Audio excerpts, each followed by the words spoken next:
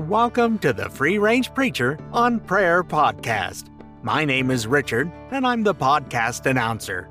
Fred wanted to give me the title Head Sound Designer, but I reminded him I have a reputation to uphold. As Seven says, we won't be doing that anytime soon. I'm happy to announce the third season of the Free Range Preacher on Prayer podcast.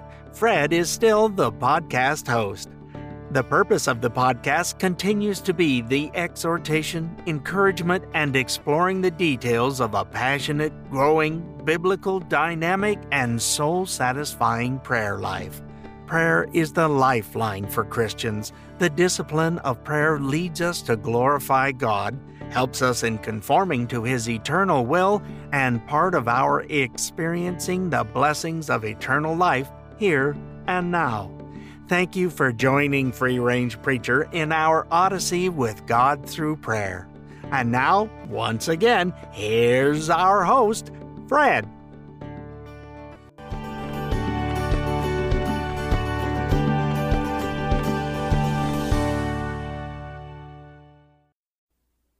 Welcome to the Free Range Preacher on Prayer podcast. My name is Fred, and I am the host of the podcast. Today we're going to do an old school, at least for this podcast, devotional, which means it's going to be not long and involved, but I am praying today that our souls will be lifted up to accomplish His will, His kindness in this world, to one another and to the world, as a matter of fact, while it is still day, as it says in John 9. So before we begin, or perhaps afterwards, maybe during, I'm praying that our souls will meditate on the three passages we're going to look at today and remember that we serve the God of the impossible. In the last 16 months or so, it seems like it might be easy to forget.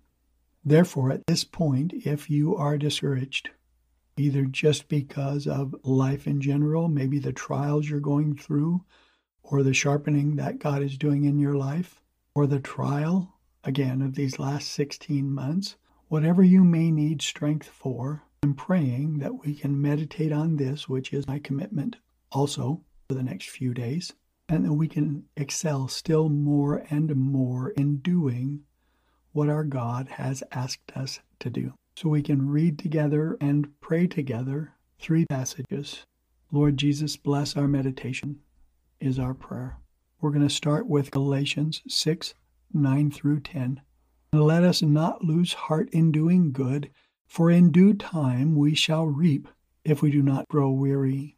So then, while we have opportunity, let us do good to all men, and especially those who are of the household of faith. Psalm 126, 5 and 6. Those who sow in tears shall reap with joyful shouting.